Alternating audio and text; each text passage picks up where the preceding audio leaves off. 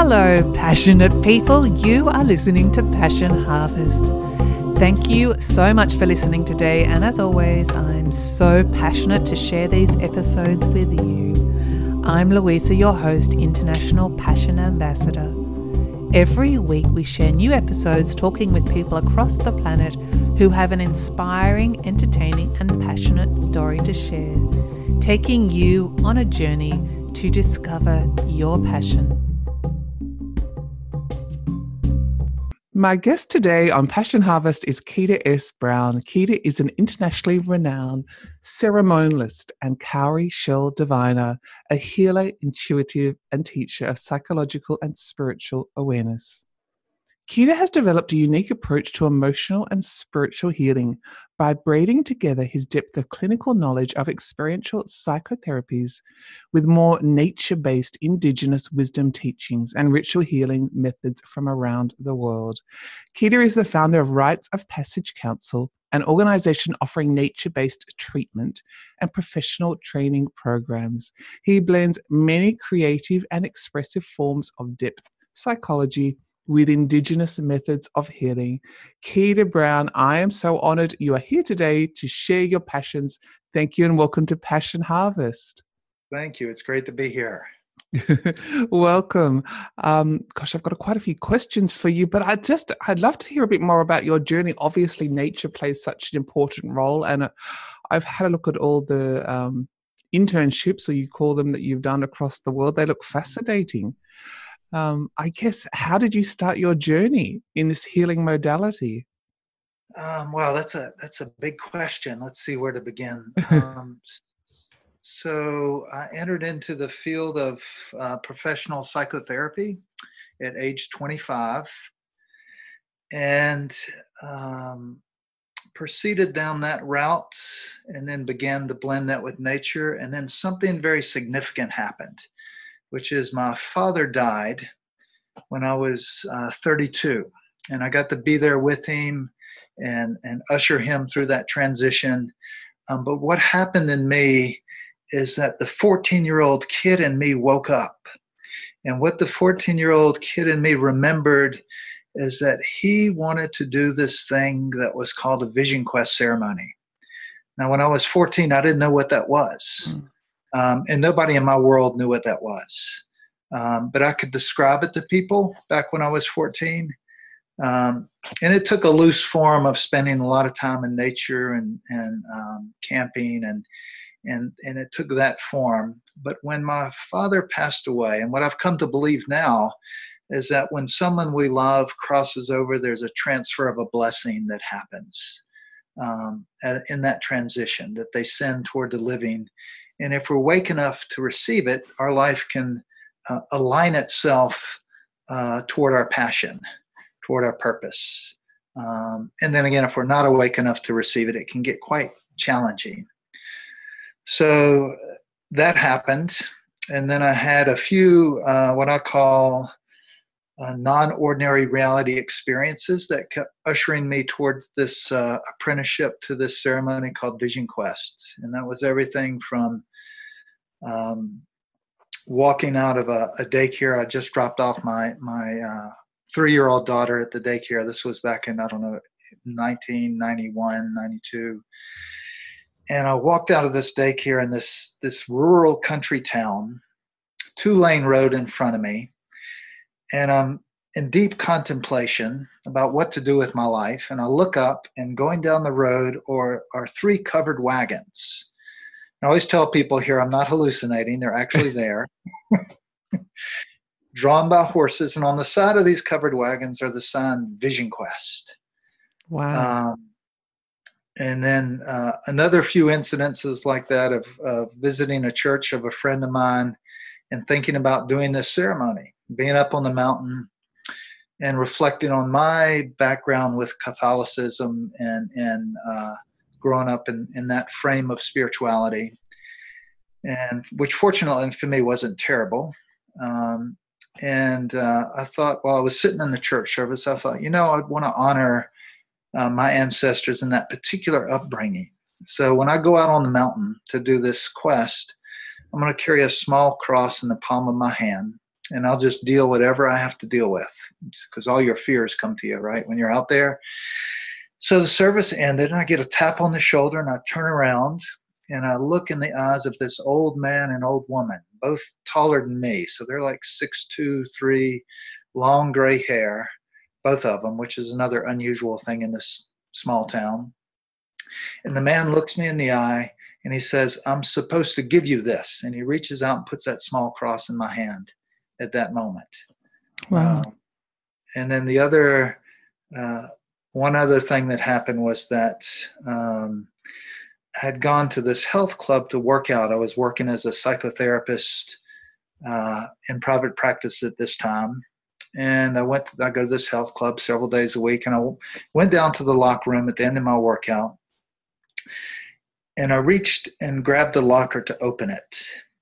Now, at this time, I had been studying a lot of the medicine wheel, Native American medicine wheel work, and the 4 directions and the 4 colors. And when I opened that locker, something that I couldn't see shot out of the locker and hit me right square in the chest, and it startled me. So much that I looked around to see if anybody else was down there, because I knew somebody threw something at me. It hit so hard. And I walked all around down there. There was nobody down there. And when I came back to my locker, I looked at the locker, and then I looked on the floor, and there were 4 feathers, and they were red, yellow, black, and white. And by this time, I'm a little bit, well, a lot nervous about what's happening. So I go to my friend that I have that pours sweat lodges for the Sun Bear tribe out in Washington State, and I tell him this story, and he said, "Well, you better do this ceremony, where it's going to get a lot worse. They're being gentle with you right now." And so I did. I found my way a year later to apprenticing in this ceremony. And the last night of my quest, which is that symbolic death and rebirth night, sitting there on the mountain at 9,000 feet, it occurred to me that that very night was the night 2 years earlier that my father had died, when this vision, when this memory and this longing had woken up in me. So it came full circle. And when I came down off the mountain, I knew that this work was what I was meant to do. And I began to blend my clinical work with ceremony and ritual, particularly that ceremony. And then over the years, had different teachers and indigenous elders that I work with. That's Wow, the story. synchronicities are just, and your awareness of them are fantastic. Would you mind just explaining in a little bit more detail, what is a vision quest for those that don't know? So let me speak to the word vision quest. It references an initiatory rite of passage. In your country, you would call it walkabout. Here, the native cultures would call it vision quest, or in the British Isles, they might call it hill walking. Okay. So it's a process of, under the tutelage of an elder, one would be prepared to go into the wilds, into nature, into the wilderness, for a period of fasting, with very minimal provisions or no provisions, and alone for a period of time. Mm-hmm. That period of time can vary. And so in that ceremony, there's what's called the calling phase, that was what I was describing. That was my calling phase. That was the first part of my story. Then there's the severance phase, where you start to dismantle yourself and unplug yourself from the life you've been living, because it's not quite working anymore. And then there's the threshold phase, and this is the going out into the wilderness. And then there's the return, where you come back with a new story that you're living into. So in that context, what's commonly known over here as a vision quest ceremony is an initiatory rite of passage that is in indigenous cultures was used to activate the memory of the medicine that you carry, that you came here to offer. So as indigenous cultures, they would speak of this idea that you would have made agreements with your ancestors before coming here about a gift that you're bringing, a gift that's needed here. and that these particular rites of passage initiations are designed to activate and awaken the memory of those agreements, so that you can align yourself with that medicine and that passion. Speaking of your the title of your program. I love that. And you mentioned at the age of 14, you remembered, or you had some feeling about it. Is there a certain age one in generally in indigenous cultures that it is aged 14, or not necessarily? I don't think it's specific to that age. I think earlier cultures probably a little earlier than our modern cultures. Mm-hmm. But I do think there is something that I call bone memory, DNA memory, that is looking to be awakened at that time.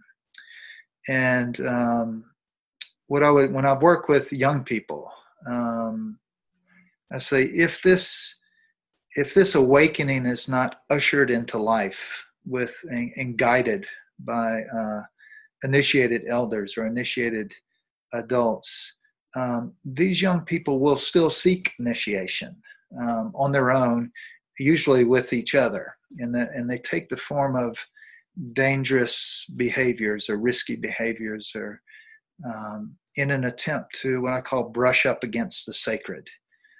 So the turmoil that we often see happening in adolescence is the unmet longing of this initiatory impulse that's trying to find its way, we could say, trying to find its way into the wilderness to experience this. I love that. I've never thought about it like that. That's a beautiful full way to explain it. It's really, really fantastic.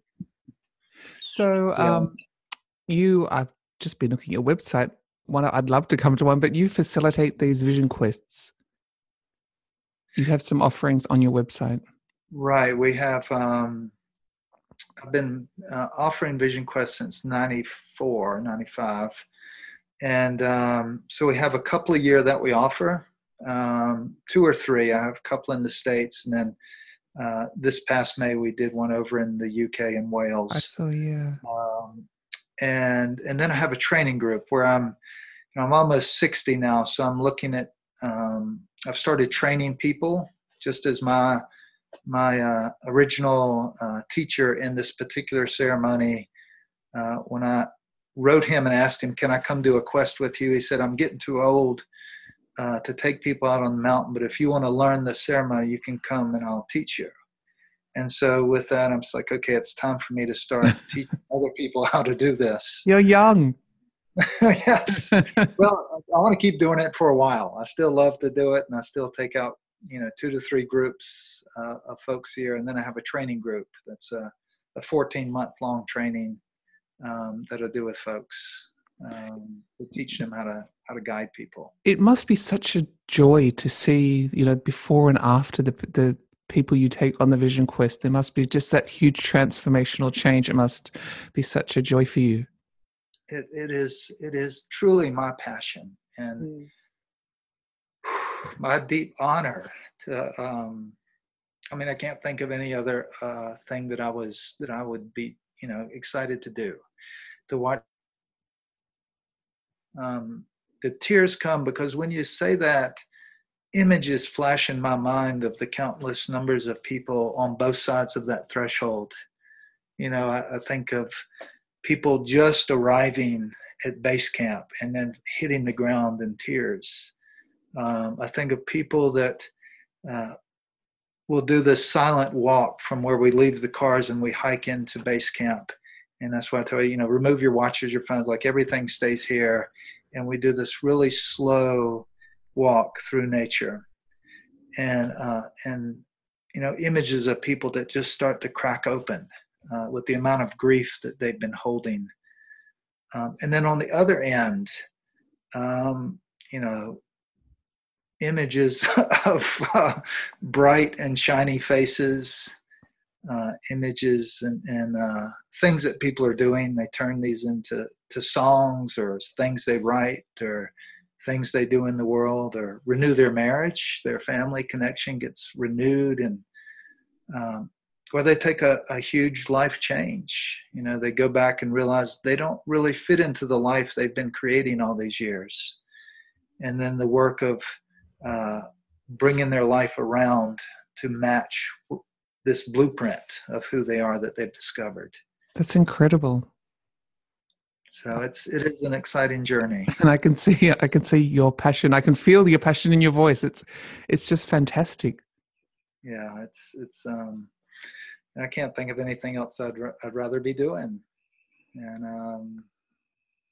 And I have two daughters, one almost 30 and one 22, almost 23.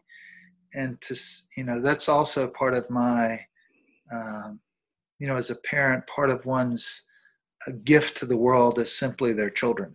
And so watching them incorporate and make their own the things their dad does.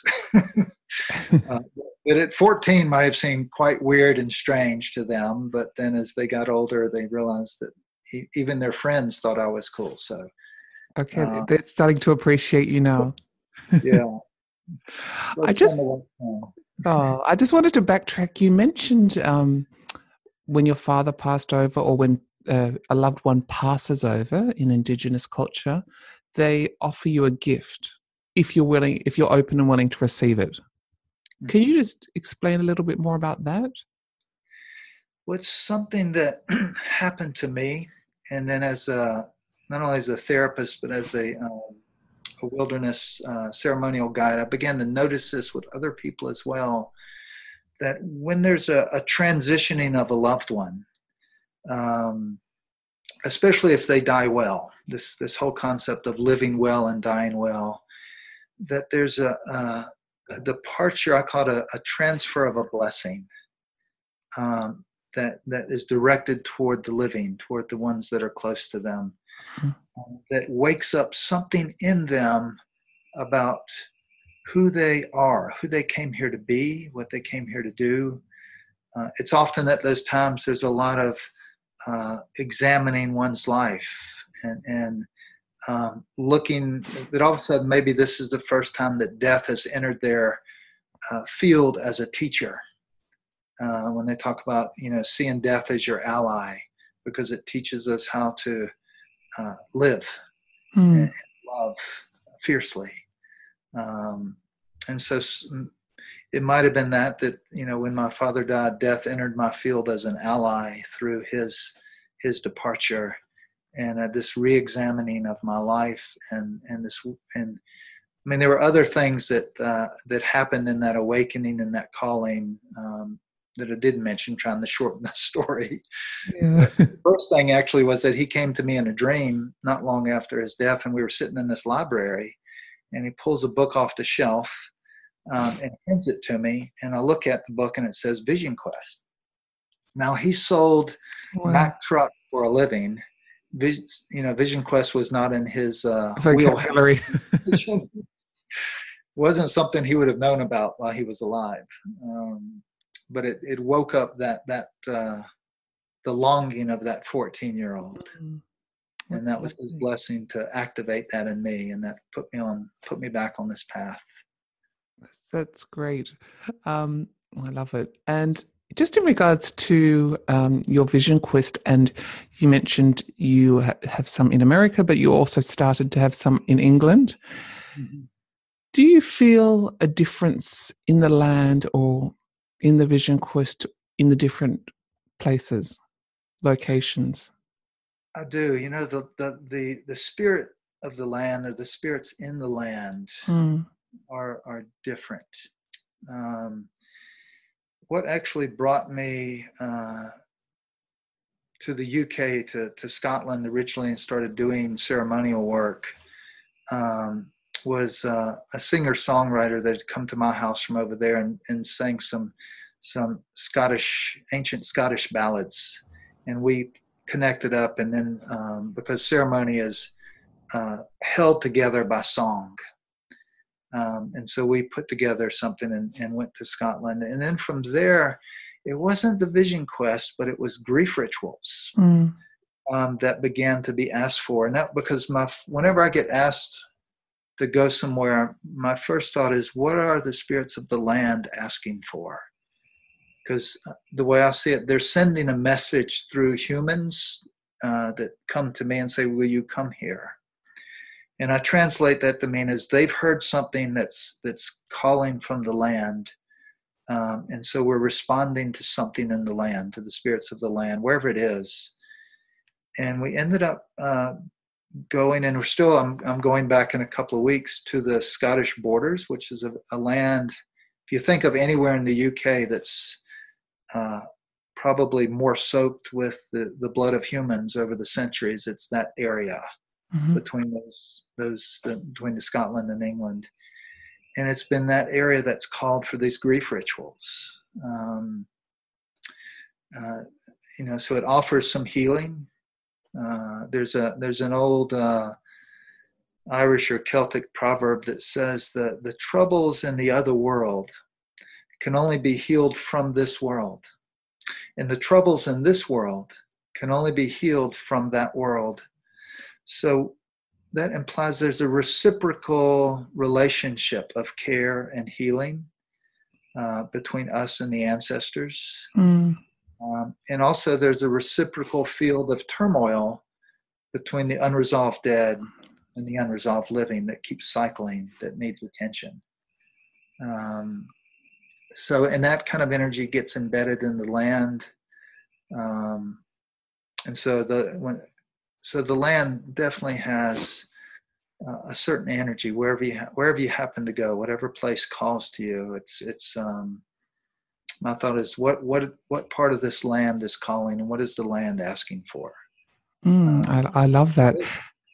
And yeah. Grief ritual, but do people come as an individual for their own personal grief, not necessarily associated with the land? Yes, they're not really aware. Most of the time, they're only aware of their personal grief.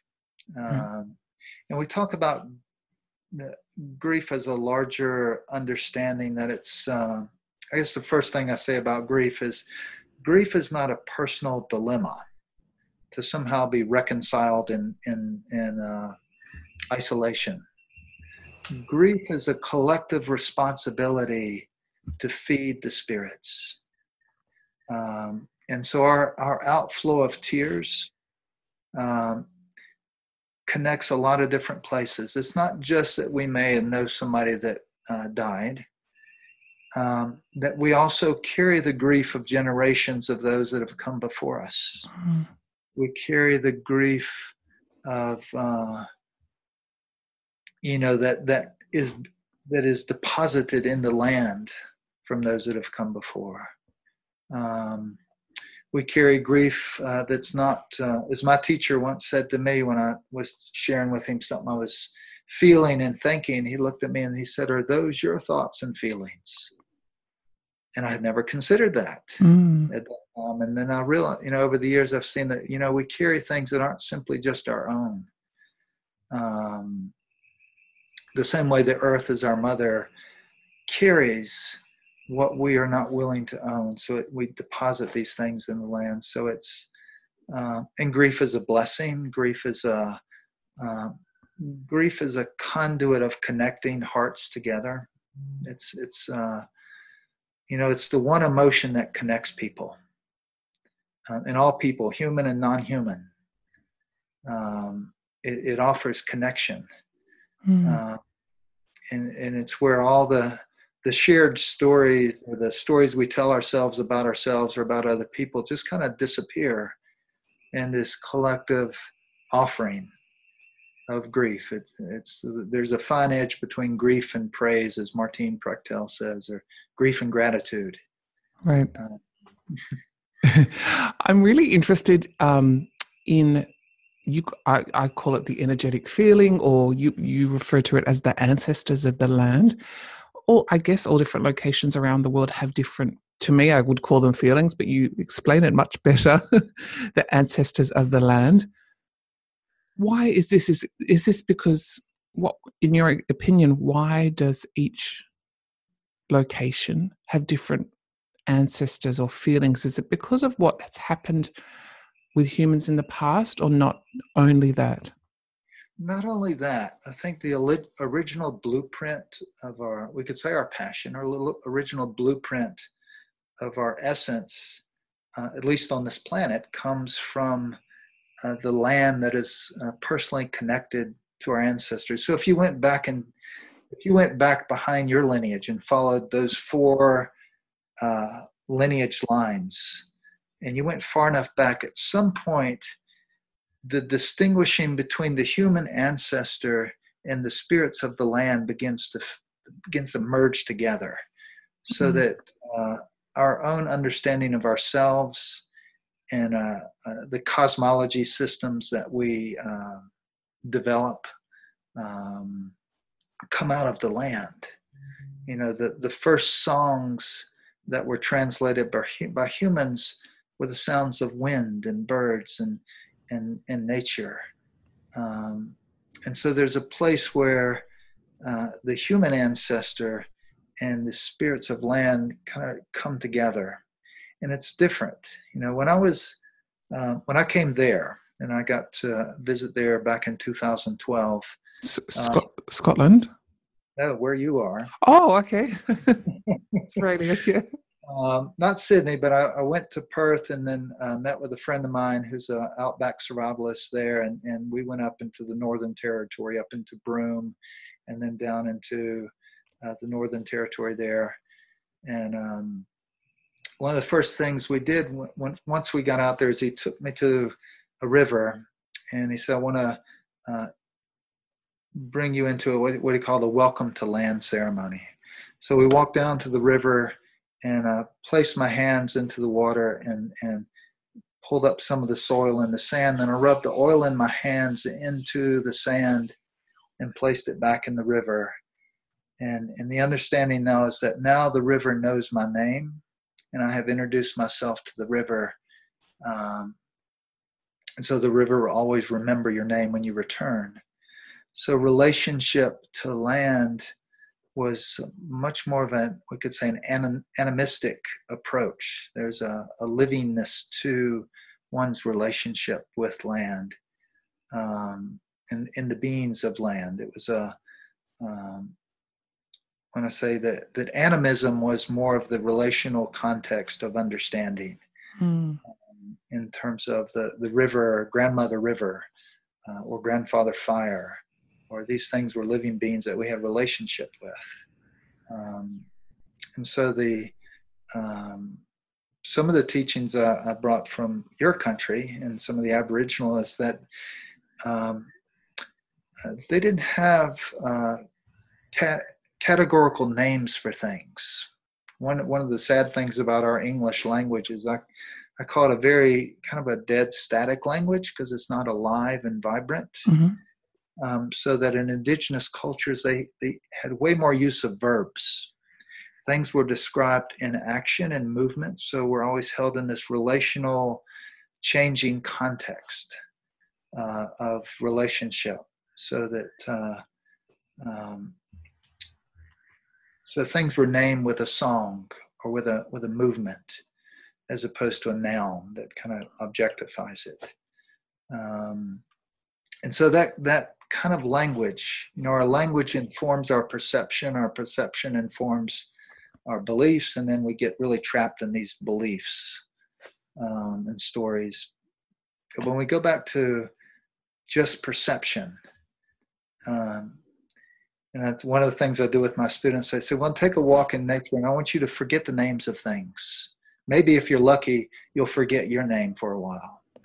And I want you to engage the river and the beings on this land as if you don't have a name for these things. You don't know what they're called. So all you're left with is a perceptual interaction and relationship. And things come alive. A teenage boy swore to me that a rock moved. And when I said, forget the name of what you think you're looking at and just hold it in your perceptual awareness. And he jumped and he said, it moved. I said, well, they'll do that, It's amazing what happens in nature when you're open and willing to receive and mindful. It really, it's really exciting. As you're talking about that, I'm kind of interested. Actually, next time I'm drawn to go somewhere on a holiday, I'm going to think, are the ancestors calling me or the spirit of the land? But why are certain people drawn to certain parts of the world? So even if you weren't born in that part of the world and you go somewhere, and I've had people say to me, I feel like I'm home. I never want to leave. Right. How would you explain that? Certain areas geographically vibrate at certain frequencies. Mm-hmm. And my belief is that when we're called to a certain area and we resonate with the word home, we have a belonging with this place. Maybe we've never been there, but it's like, I belong here. That energetically, the frequency of the land mirrors the frequency that I'm moving into. And so it calls me. It's like it calls you to that land. I believe that in a similar way that we have agreements with ancestors about certain gifts that we come here with, and certain alignments with particular ancestors that also carry those gifts, that there are geographic locations that serve to activate the awareness of these energies in us, so that when we go to that land, we can feel it. Other places on the landscape can have their own vortex of energy that's collected, like sacred sites where the energy exchange has, increased and increased over, thousands of years in certain sacred sites. And then there's the sites that call us, the geographic locations that call to us. When that happens, I say, if you drop in, even for a vacation, and you say, okay, what is calling to me? And then you listen. You listen with your body, with your heart, images, smells, sounds. What's calling to you? And then you respond to that call. And when you go to that land, you're going in search of the one there that sent the call. Like when I go to a land that I know has called me, one of the first questions I ask is, where are the elders of this land, the non-human elders of this land? Is it a tree? Is it a stone outcropping? Is it a particular place? Like where would the spirit of this land be on this here? And then I go there and make offerings and say, I've heard your call. I'm here. And then I listen. What's here? Maybe it's something I have to bring there. Maybe it's something it needs from me. There's always an exchange, and something that has to awaken or to remind me of. When I moved to this place in the mountains of North Carolina, whenever I would come up here from where I used to live, I would always end up like grieving, but it wasn't a painful grief of something that I didn't have. As a grieving of coming, like it felt home. It's like, I know this place. It remembers me. And that's another place. It's like there's land that already remembers your name. And when you get there, there's a reunion energetically of connection, that the land says, you're back, welcome. I definitely have felt that before, definitely. Yeah. And you explained it really well. I just wanted to ask you about you mentioned energy vortexes in certain sacred sites. What do you think about energetic portals? Lots of things. It depends on what the intention of the Sorry to throw you off, but I just love your opinion on that. So a portal being an opening. Yes. A gateway. A gateway. And so my question is kind of like, a gateway to what? Not every threshold that you see is one that you need to walk through, just because it's an opening. So there, and at portals and gateways and energetic places like that, there are what I call them gatekeepers. There are guardians. There are One of the things in the mountains of North Carolina, at rivers, we have what's called sirens. There's the feminine spirits, kind of the keepers of these places, these springs or these rivers. And so you have to be aware that when you go to a place of a portal, there will be gatekeepers that kind of hold the gate. Right. And not everybody will be allowed to pass through. And so that even recognizing that, to go there and to, if one of the exercises I give my students sometimes in nature, I say, I want you to go out into nature and I want you to find the place where the two worlds meet. That's all. Just find the place where the two worlds meet, that crack between the worlds, and then spend some time there. Do you get a few blank looks of, oh my gosh, where do I go? Not usually. By the time they've gotten into my training group, they're kind of, even if they'll go looking for something. I tell them how to feel it. It's not always a place that feels like, oh, this feels great. It might feel a little like, oh, this is a little uneasy here. It could be a time of day that opens that crack between the worlds, that liminal time of sunrise or right before sunrise or right before sunset. There's an opening that can happen in nature. There's a way, if mist rolls in across the landscape, it can too create a portal and opening. So there are places that hold this, and then there are moments in time that can open it. Mm-hmm.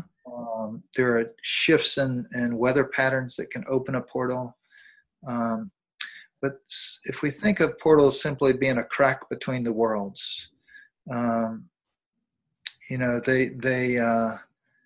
there's a certain way that they require acknowledgement. When you approach something with reverence, then that which is of reverence knows how to approach you. Mm. So there's that way of approaching that kind of a opening with a certain reverence, a certain the way of introduction, of making an offering, of listening, kind of protocols of interaction at those places. I would think of generally being one of introduction, who I am, what I'm doing here, making an offering of some kind, and then listening. Spending time really listening. What is offered back? What is this place? And then there are portals with a very clear intent that one has created with a specific ceremonial intent, and those are different. Across the British Isles, they have these dolmen stones, the two stones and the capstone across the top, were these burial chambers. And these stone circles that astrologically are aligned in certain patterns toward the setting sun or the winter solstice, and these passageways of energy. These are portals, and so if somebody says, "Hey, there's a portal. Do you want to go see it, or you want to go visit it?" I would get curious. One is, what is this about? Curiosity is not enough for me just to go somewhere, but like, what is it? Is there an invitation to come here? Is it all right to go there? What are the protocols of stepping into that, into relationship? And the gatekeepers that attend that portal, to be aware of and making appropriate offerings in connection and relationship, and listening, and be willing to walk away if needed. But that's I keep telling my students, all about relationship, whether we're dealing with the other world, the spirits of the land, the ancestors, or your next door neighbor. It's about relationship. and respect, and how, treading, I guess I'm just thinking of the terminology, tread lightly. So, walk with mindfulness and respect. Yeah. And so that concept, as you approach the sacred with reverence, the sacred approaches you.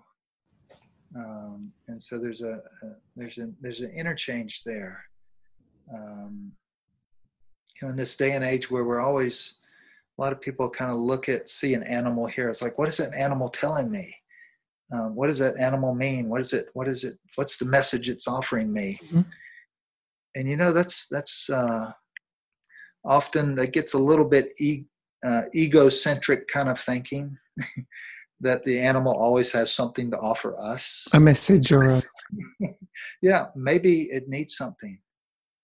Maybe the land is asking something of us. And I think that's the missing component of... That's an interesting twist. Yeah, that are we listening to what's being asked of us, not what it has to give us. That's a very egocentric way of thinking. I love that reframing of it. It's really clever. It's more of from a egocentric to an ecocentric or soul-centric. As one of my mentors, Bill Plotkin, would say, he kind of shifts those words around. That's a great quote. Gosh, I really want to go and get naked and run in nature now. It's too cold. It's winter. I live in the city. In the essence of time, is there anything else you'd like to focus on? If there's one thing I could leave in parting. Yes, please. Is whoever listens to this to believe and to know that your life, you came here because you have something to offer that is needed. And for those of us that are already here, we're the ones that need it, whatever it is. And that remembering that gift, that you are the gift and the medicine you carry, this world needs. And then finding those, what I call the crossroads where your passion intersects with the needs of your people, is where you're going to thrive. It's where you're going to heal whatever earthly wounds or ancestral wounds that you carry. And it's where you offer healing, that intersection of your passion and the needs of your people. And that would be human and non-human people, that crossroads. So my prayer would be that you're able to find your way to that crossroads and live with that passion and the memory of those agreements you made with your ancestors before coming here about who you're coming here to be and what you're coming here to offer this world. And, that was so beautiful. I loved it. I guess I just want to ask you, and I always ask our guests on the show, if someone's looking to find their passion, what advice would you give them? I would say find a way to quiet the internal dialogue and noise. That it's not something you have to discover, it's something you remember. That would be the first shift. That's amazing. Keep going. I'm sorry to interrupt. That's amazing. Thank you. That your passion is not something that's going to be put in you from the outside. It's something that you came here with. Oftentimes, looking at your own childhood, you can see the